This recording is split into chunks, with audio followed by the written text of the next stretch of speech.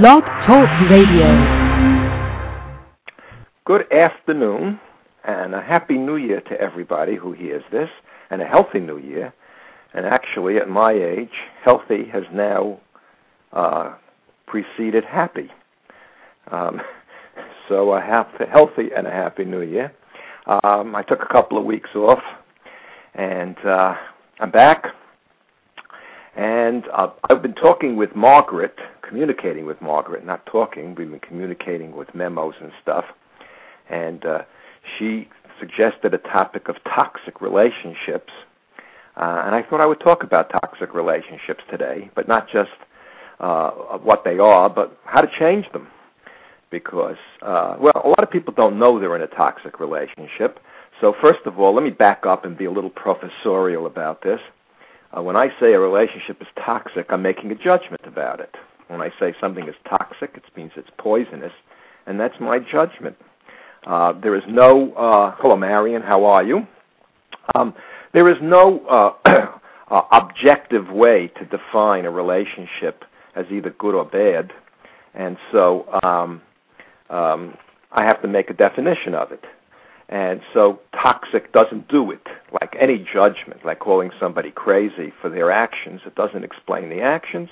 And to say that a relationship is toxic doesn't explain why I think it's toxic. Any relationship is toxic if it's dehumanizing, okay? In which people dehumanize each other within a relationship. And we all have relationships in our lives, and we particularly have a relationship with ourselves. And one of the things that I've learned, and I think many psychologists would agree with this over the years of working with people, is that when you grow up and live in toxic relationships, I think right now the entire country is bathed in toxic political relationships. And I'll explain that, and maybe even do a separate show on that. I get a lot of response when I talk about politics.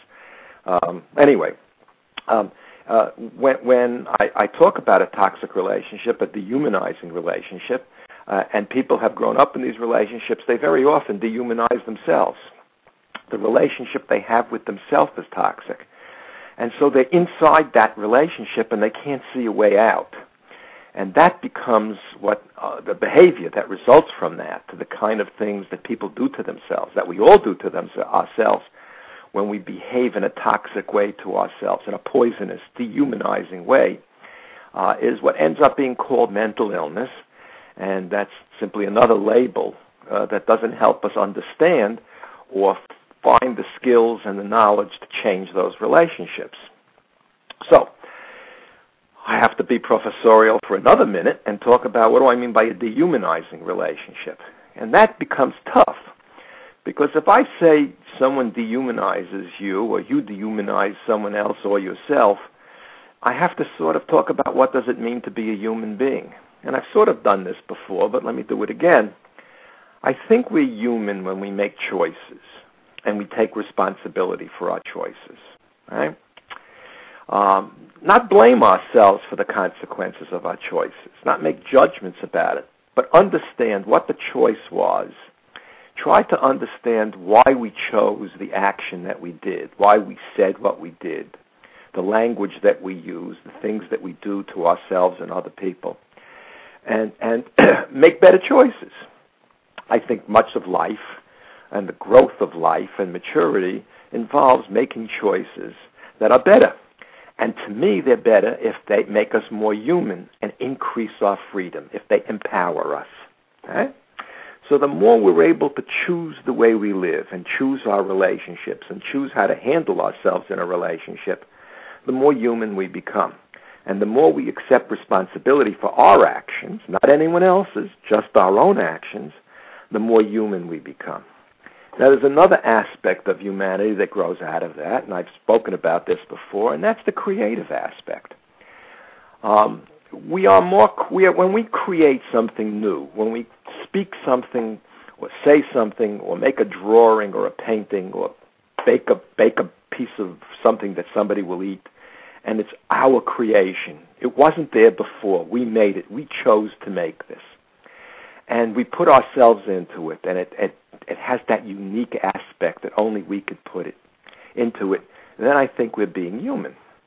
So to me, the heart of being human is making choices, accepting responsibility for our choices, growing with our choices, being empowered to make new and more humanizing choices, and to be creative.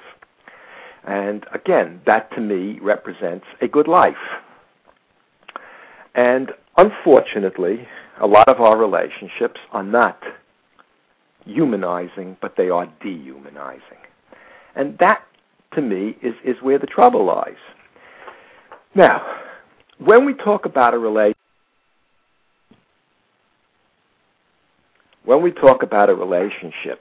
we're talking about something that is a two-way street, right? One of the dehumanizing aspects in many relationships is that people see themselves as a victim, maybe quite accurately as a victim, but they don't see that the relationship is always a two-way street. That if you're in a relationship, it's like a bridge. It's held up on both ends. And a relationship cannot continue the way it has existed when either side lets go of the relationship or decides to act differently in that relationship. And I think that's what's important.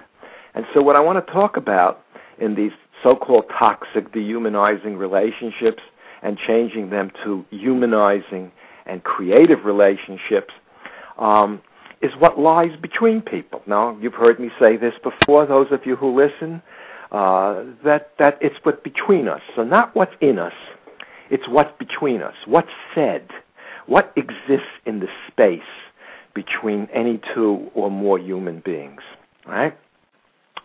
And what is the dialogue that exists between any two human beings? Is it a fruitful two-way dialogue, or is one person merely dehumanizing and beating up another and the other accepting it, believing it? Okay? So this, to me, is the heart of understanding a relationship that is good or bad, toxic or humanizing, dehumanizing or humanizing. And this, to me, is where hope lies, in the power we all have if we can stand outside that relationship and look at what's been going on inside the relationship. And we've talked about this before, and I want to talk about it in relationship to just normal people, and then talk about it in relation to therapy, because it is my belief that when someone goes for so-called therapy, there's nothing medical about therapy.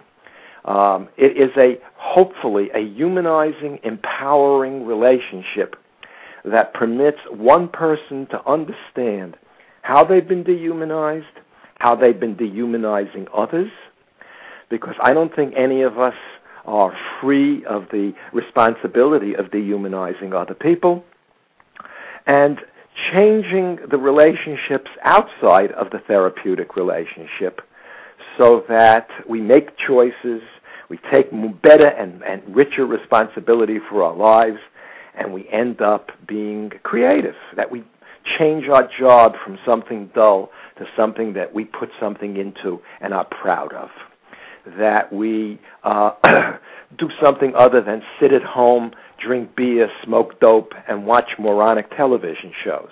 Now again, if you're into that, you don't have to listen to this.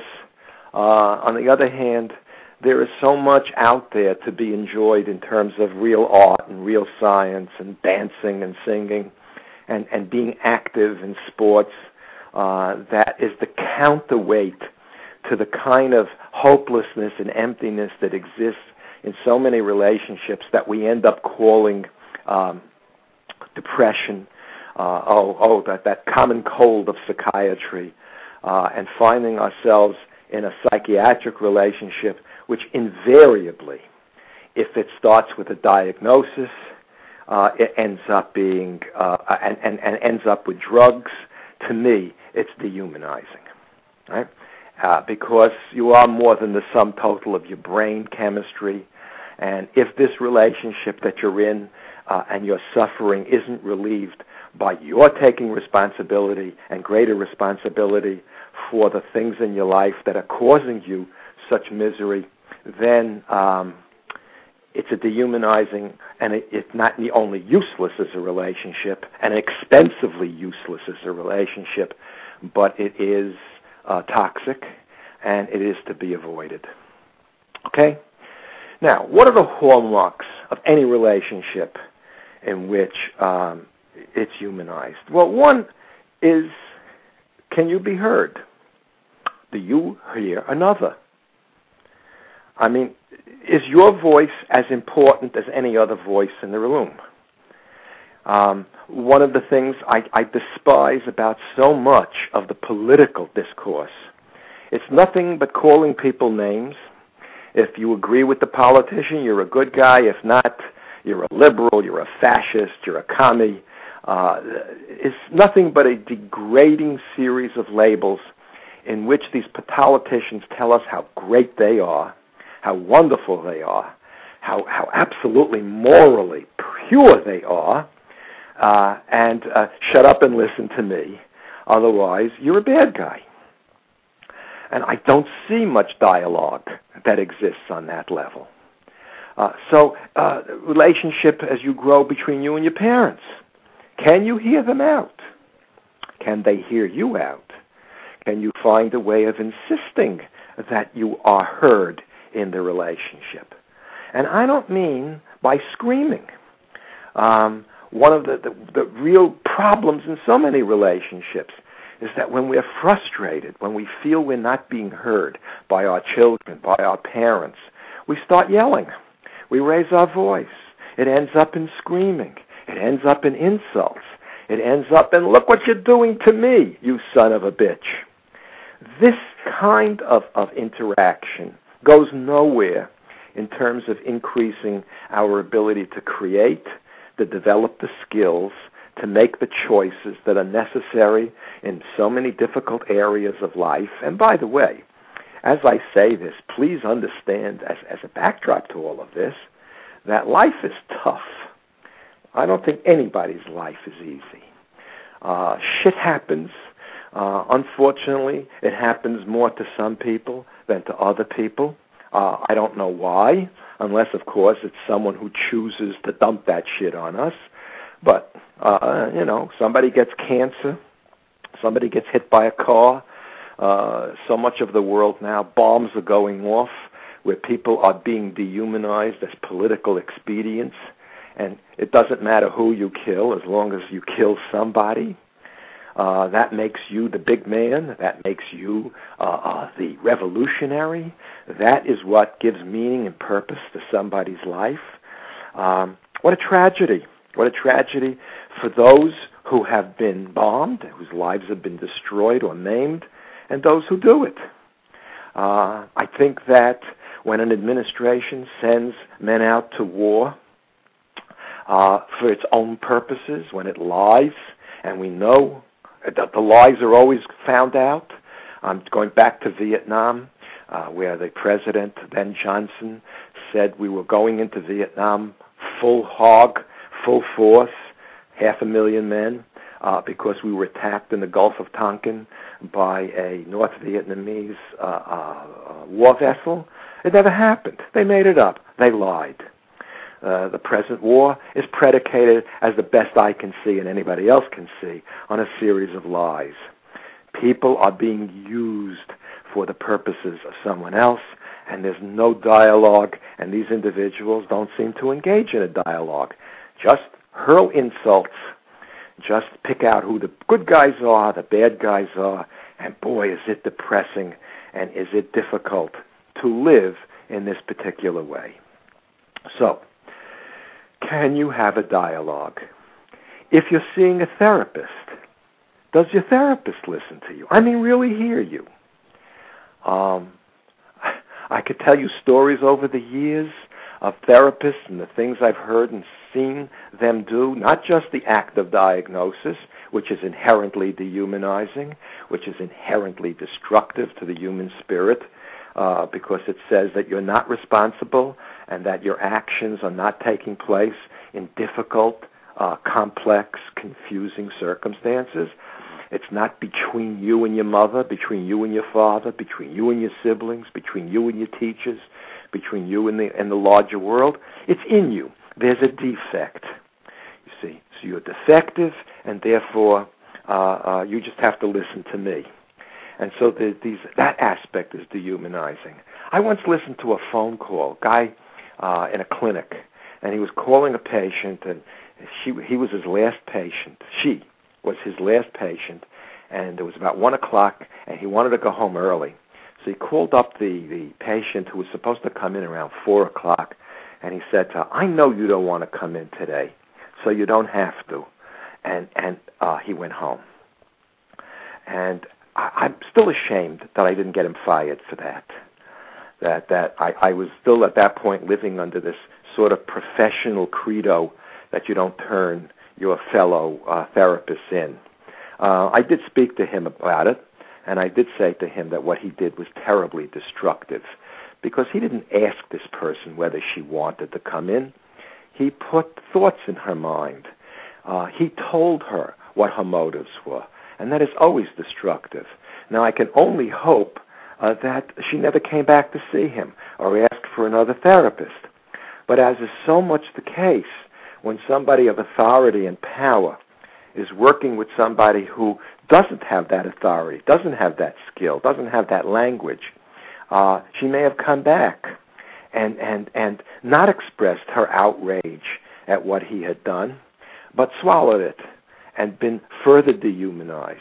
Because again, I've met very few people who come to therapy who are not there because they have been dehumanized.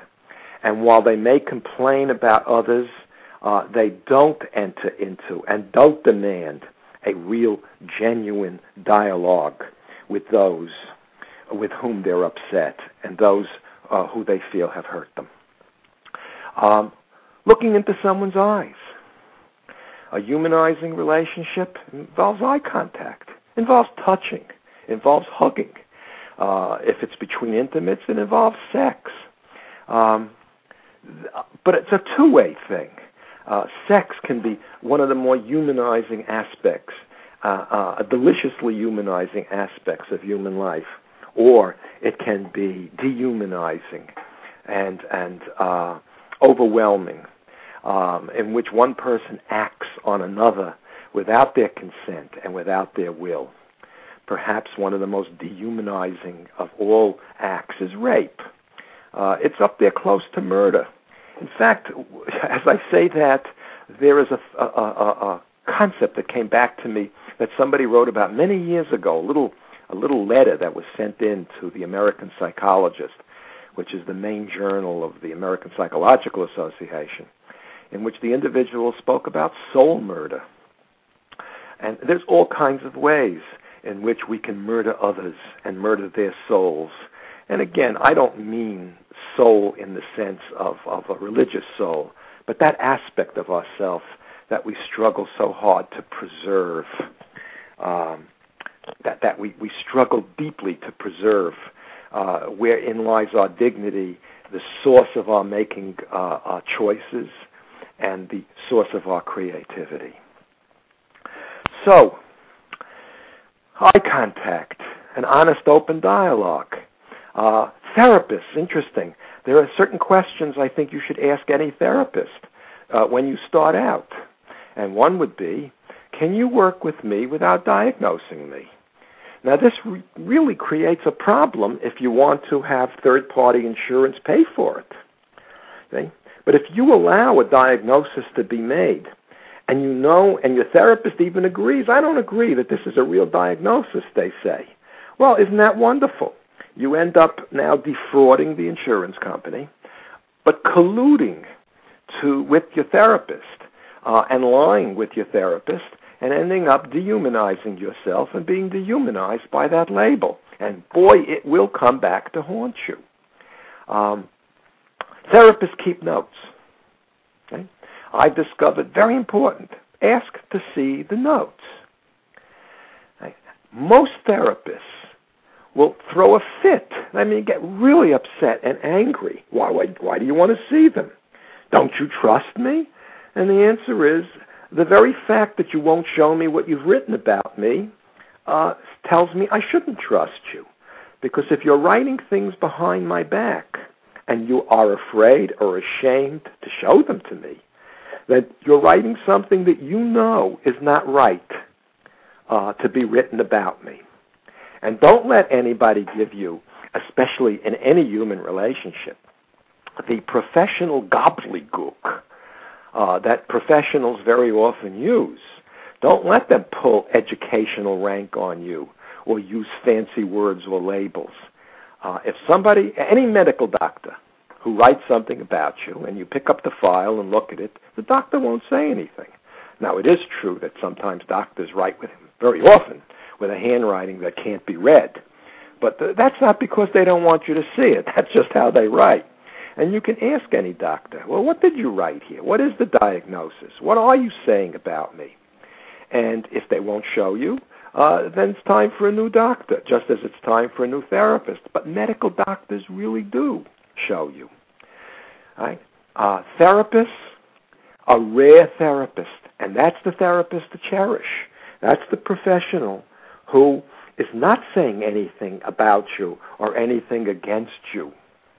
Is there somebody here that wants to speak? Oh. I don't think so. Wait a second. Something went blank here. Anyway.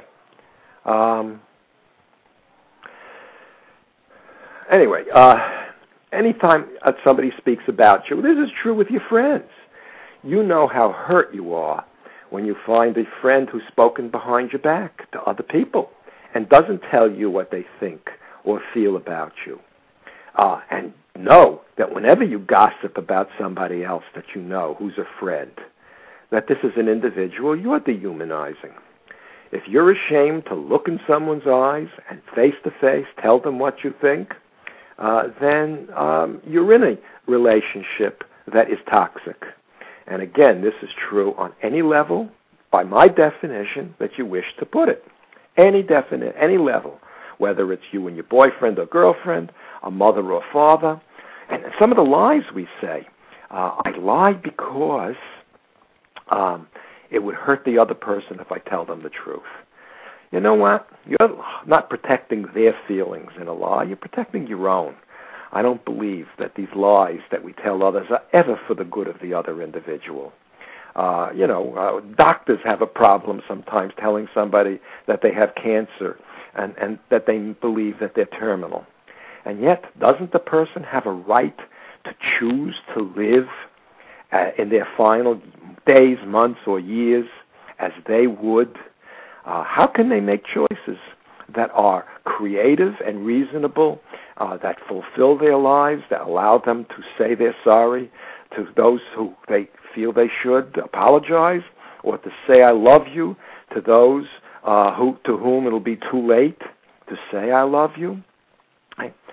So all of these lies, the lies that therapists tell patients, that we tell our therapist, that we tell each other as friends, as relatives, and I go back to the politicians, I despise their lies, because their lies affect millions of people, and their lies, which dehumanize themselves.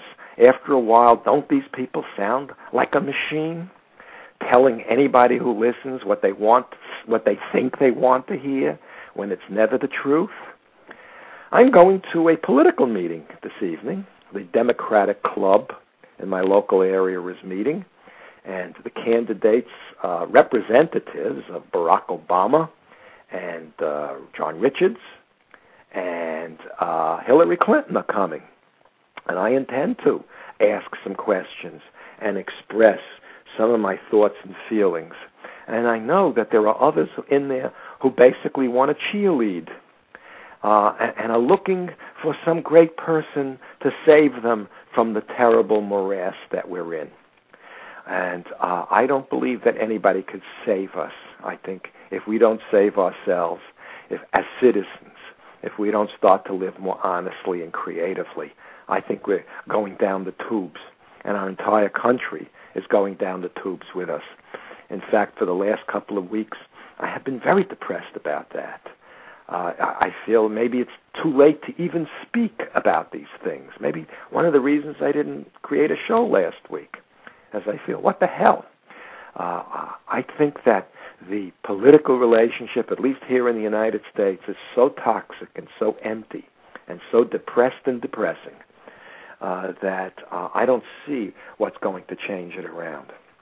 It's interesting that Mike Huckabee and Barack Obama won the Iowa primary, and I think one of the reasons they did win that primary is that people feel that maybe they're a bit more honest, a bit more decent as a human being, a little less machine-like, that they pander a little bit less, that their politics are a little less toxic because they're not dehumanizing anybody.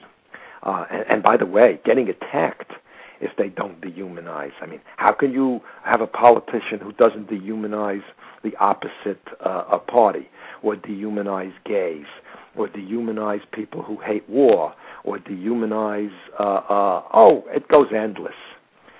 Endless. Well, anyway, I